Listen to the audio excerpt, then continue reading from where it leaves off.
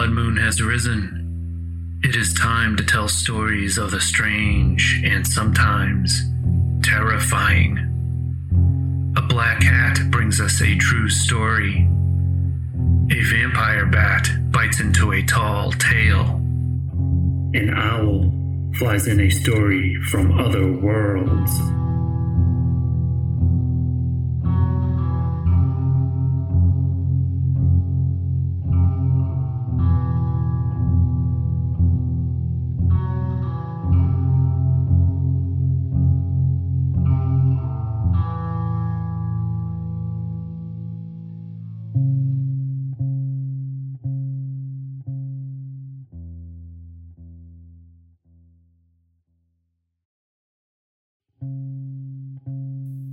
Greetings. This is Blood Moon Podcast. I'm your Blood Moon host, Andrew Carey. If you have a strange story or terrifying tale you want brought to life, please make your submission at bloodmoonpodcast.com. Now turn up the sound and turn off the lights.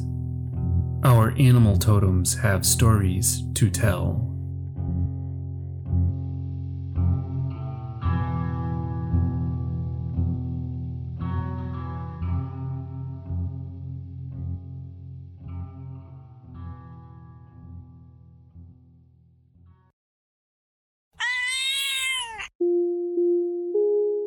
A black cat brings us to accounts of people being tormented by whispers.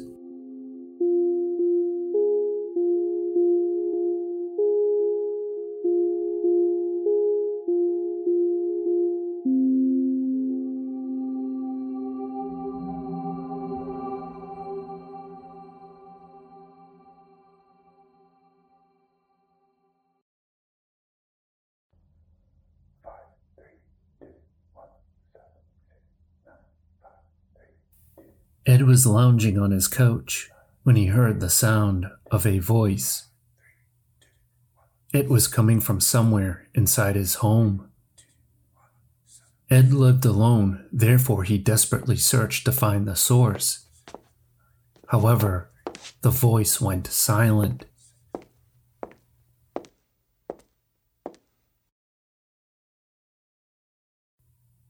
A couple of days later, the whispers returned. Once again, he attempted to discover its origin. As he approached his television, the voice became a bit louder. He moved closer to get a better listen. It sounded like a man was reciting numbers. Ed tried to record the voice, but it was too faint. He scrambled to unplug the TV and cable box.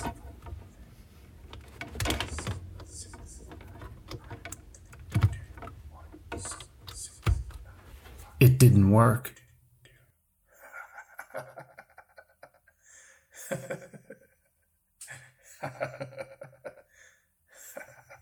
A woman's voice joined the man in a whispered chant.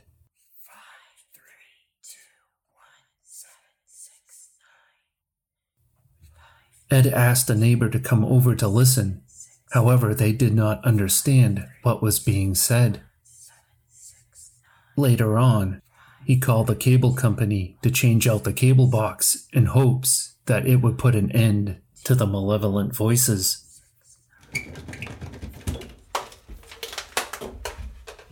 It worked.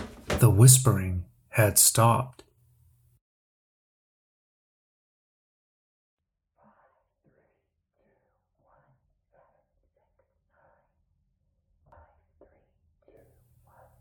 Sometime later, the disembodied voices returned. This time, they could be heard in his bedroom.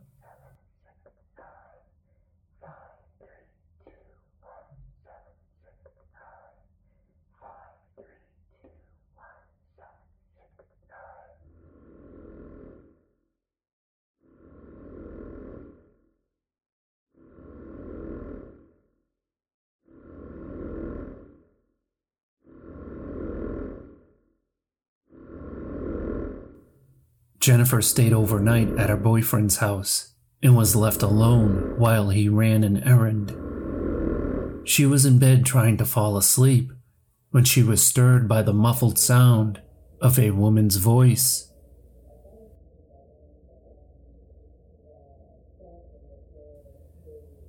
It was coming from another room. Jennifer listened intently, but she couldn't understand the words. Terrified, she turned on the lights as well as the television and waited in bed until her boyfriend came home.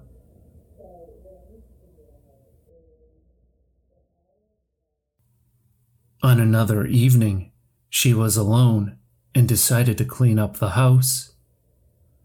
Once again, she could hear a voice, and it was coming from the basement. Jennifer quietly crept to the basement door, which was inexplicably open.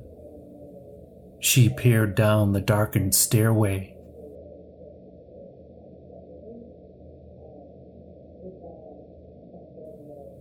Although she could clearly hear the voice, she could not understand the one-sided conversation. Jennifer trembled with fear. Hello? Who's there? There was no response. Jennifer walked warily down the steps and turned on the lights.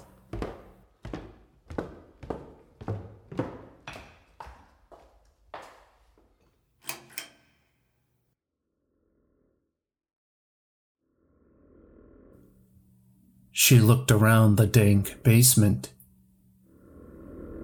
Jennifer was alone.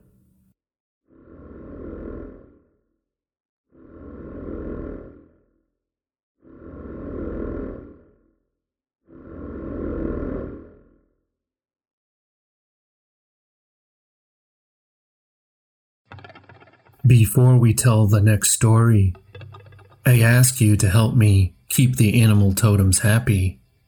Please subscribe, review, and tell your family and friends about Blood Moon Podcast. We also invite you to follow us on Instagram at the Blood Moon Podcast. Now back to the stories of the strange and sometimes terrifying.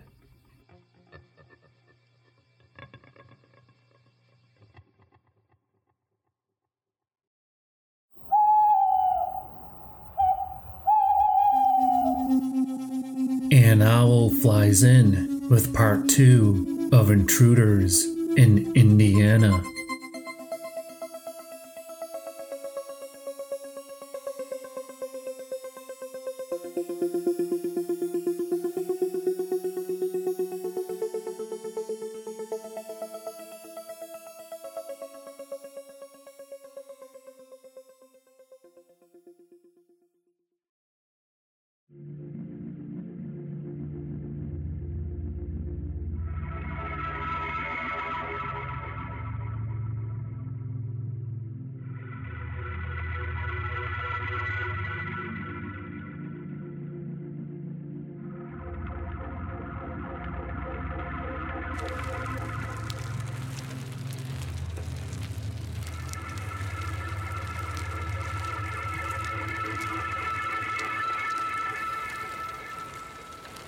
During the early morning hours of October 5th, 2 teenage boys were on their bicycles delivering newspapers.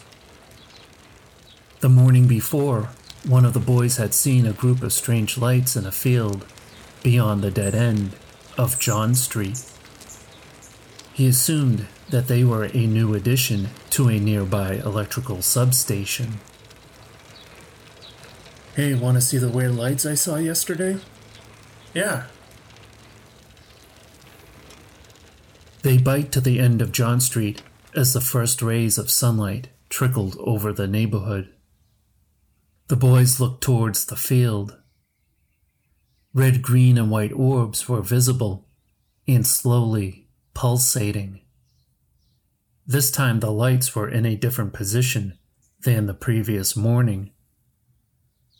They were now closer to Whitewater River, and they outlined a curved, dark object that was parked on the field.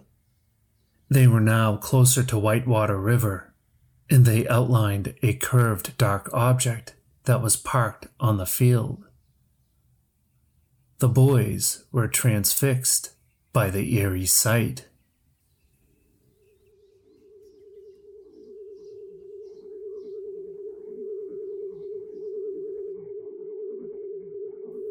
A sulfuric odor pervaded the cool air, while a high-pitched whir filled the silence. The boys knew that they were looking at a UFO.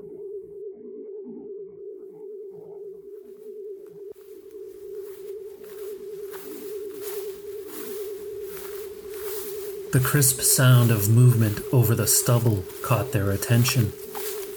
Chills ran down their spines. Someone or something was approaching them.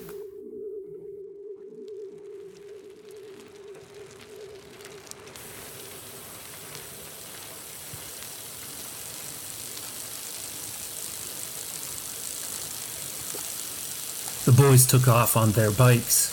Their hearts pounded as they carelessly tossed newspapers at the doors of their customers. They felt as though they were being watched.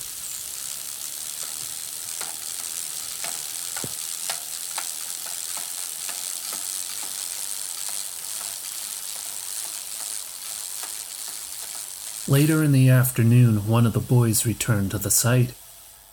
The odor of sulfur still lingered. He soon found 3 cone-shaped holes in the ground, along with a red dirt-like substance. The large holes were in a triangular formation 8 feet apart and 7 inches deep. 4 days later, the landing site was photographed.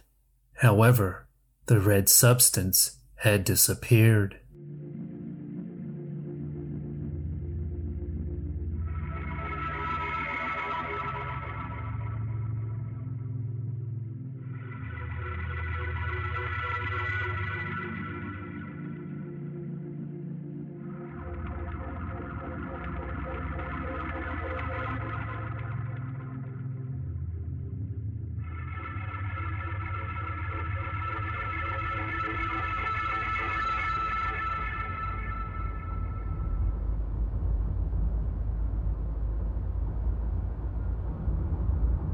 The night after the paper route encounter, Mr. and Mrs. Jack Lewis and their children cruised along a roadway 6 miles south of Connorsville. Green, red, and white lights slowly crossed the sky. The light stopped and remained motionless over a field. Out of curiosity, Mr. Lewis turned the car around for another look. There was just one white orb, pulsating. Eventually, the orb became brighter, which revealed itself to be a disc with a small dome on top. Then, red and green lights materialized as the object shot away at high speed.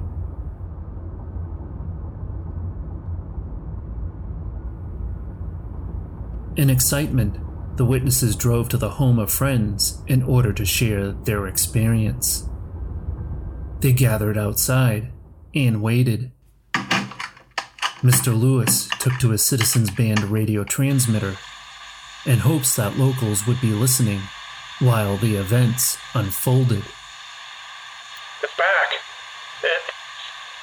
It's about 500 yards south of my viewpoint.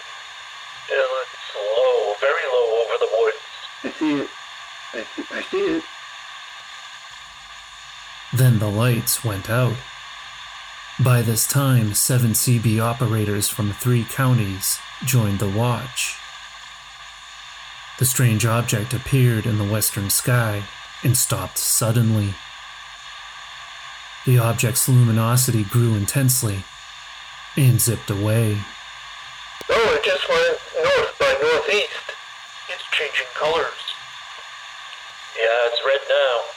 Green. It looks to me like It looks to me that it's over the Mary Gray Bird Sanctuary. Strange, just very strange.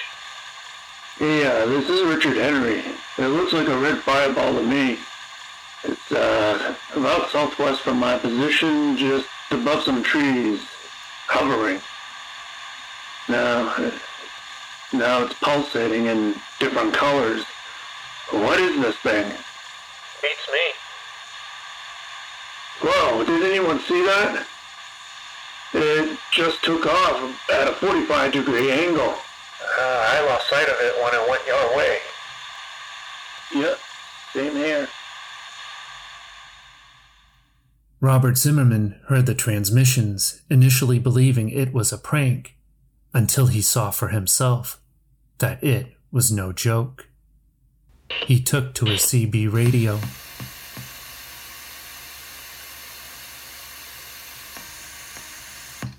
Hey, yeah, I just saw it. It passed by the WNBC tower and, the State Police radio tower. It's circling to the north.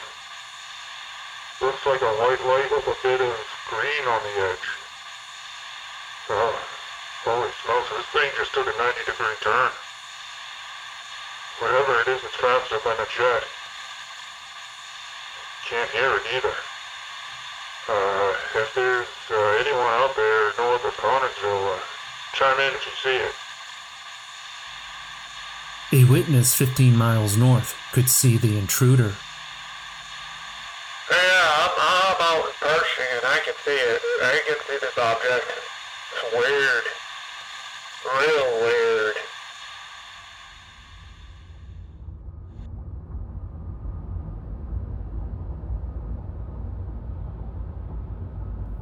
Later that night, Ray Cox was driving home from work. He was headed south on Highway 121 when he spotted a light. It was quickly approaching the bridge he was now traveling. Cox began to panic and called for help.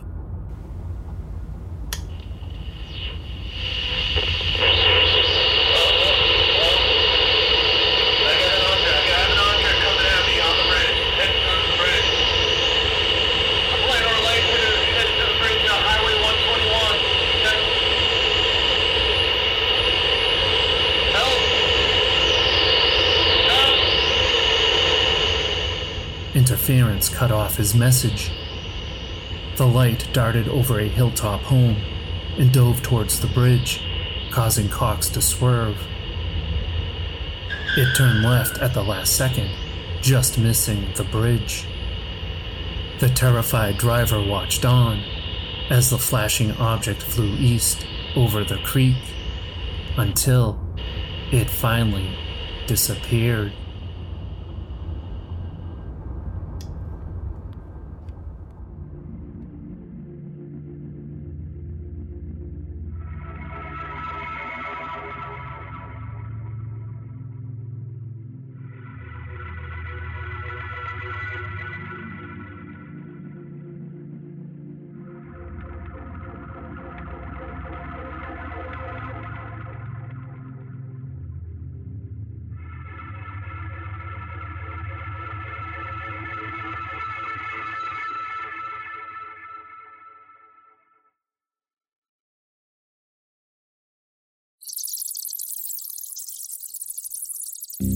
A vampire bat bites into a tale by Ambrose Bierce called Staley Fleming's Hallucination.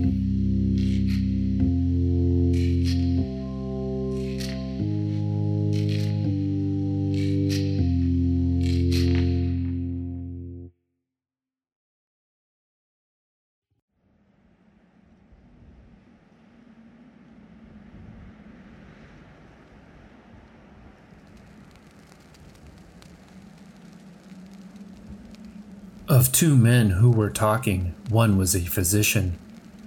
"I sent for you, doctor," said the other, "but I don't think you could do me any good. Maybe you can recommend a specialist in psychopathy. I fancy I'm a bit loony." "You look all right," the physician said. "You shall judge. I have hallucinations. I wake every night and see in my room, intently watching me, a big black Newfoundland dog with a white forefoot. You say you wake. Are you sure about that? Hallucinations are sometimes only dreams. Oh, I wake all right. Sometimes I lie still a long time looking at the dog as earnestly as it looks at me. I always leave the light going. When I can't endure it any longer, I sit up in bed, and nothing is there. What is the beast's expression? It seems to me sinister. Of course that I know that, except in art, an animal's face in repose has always the same expression. But this is not a real animal. Newfoundland dogs are pretty mild looking, you know? What's the matter with this one? Really, my diagnosis would have no value. I'm not going to treat the dog.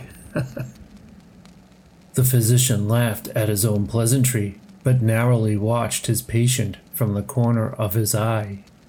Presently he said, "Fleming, your description of the beast fits the dog of the late Atwell Barton." Fleming half rose from his chair, sat again, and made a visible attempt at indifference. "I remember Barton," he said. "I believe it was reported that wasn't there something suspicious in his death?" Looking squarely now into the eyes of his patient, the physician said, 3 years ago the body of your old enemy, Atwell Barton, was found in the woods near his house, and yours. He had been stabbed to death. There have been no arrests, there was no clue. Some of us had theories. I had one. Have you? I? Why, bless your soul, what could I know about it? You remember that I left for Europe almost immediately afterward. A considerable time afterward. In the few weeks since my return, you could not expect me to construct a theory. In fact, I have not given the matter a thought. What about his dog? It was the first to find the body. It died of starvation on his grave. We do not know the exonerable law underlying coincidences. Staley Fleming did not, or he would perhaps not have sprung to his feet as the night wind brought in through the open window the long wailing howl of a distant dog.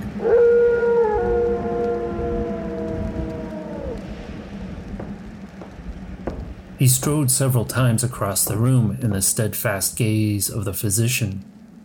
Then, abruptly confronting him, almost shouted, "What has all this to do with my trouble, Dr. Halderman? You forget why you were sent for."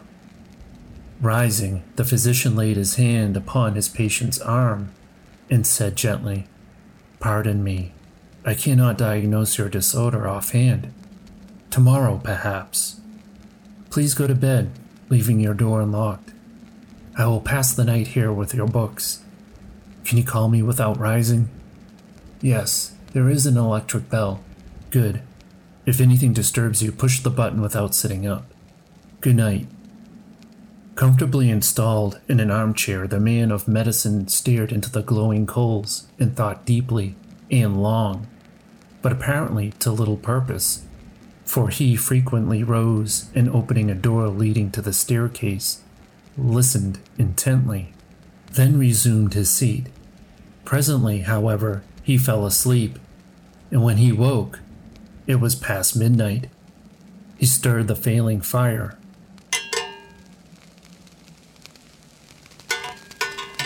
lifted a book from the table at his side, and looked at the title. It was Denneker's Meditations. He opened it at random and began to read. "Forasmuch as it is ordained of God that all flesh hath spirit, and thereby taketh on spiritual powers, so also the spirit hath powers of the flesh, even when it is gone out of the flesh, and liveth as a thing apart, as many a violence performed by Wraith and Lemure sheweth.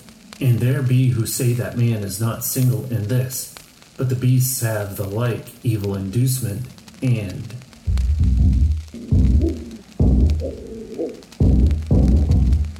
The reading was interrupted by a shaking of the house, as by the fall of a heavy object.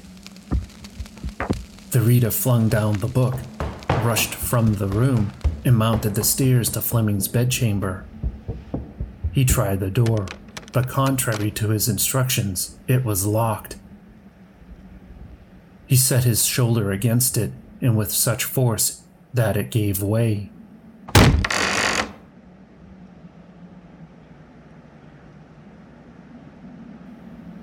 On the floor near the disordered bed, in his nightclothes, lay Fleming, gasping away his life. The physician raised the dying man's head from the floor and observed a wound in the throat.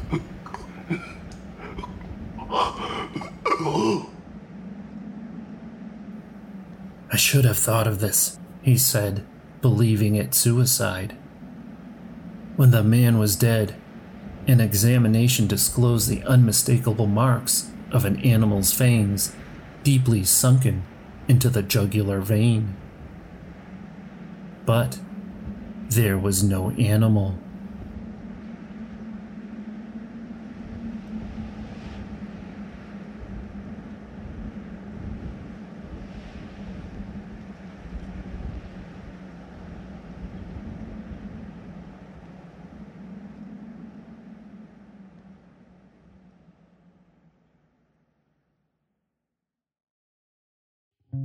The blood moon is setting.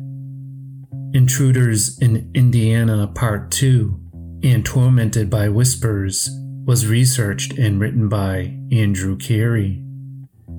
Sources are in the show's notes. Staley Fleming's hallucination was written by Ambrose Bierce, and it's in the public domain. Voiceovers provided by Andrew Carey and Melissa Chabaum. Music and sound effects by Blood Moon Podcast. Other sound effects are from quicksounds.com and freesound.org. Thank you for listening.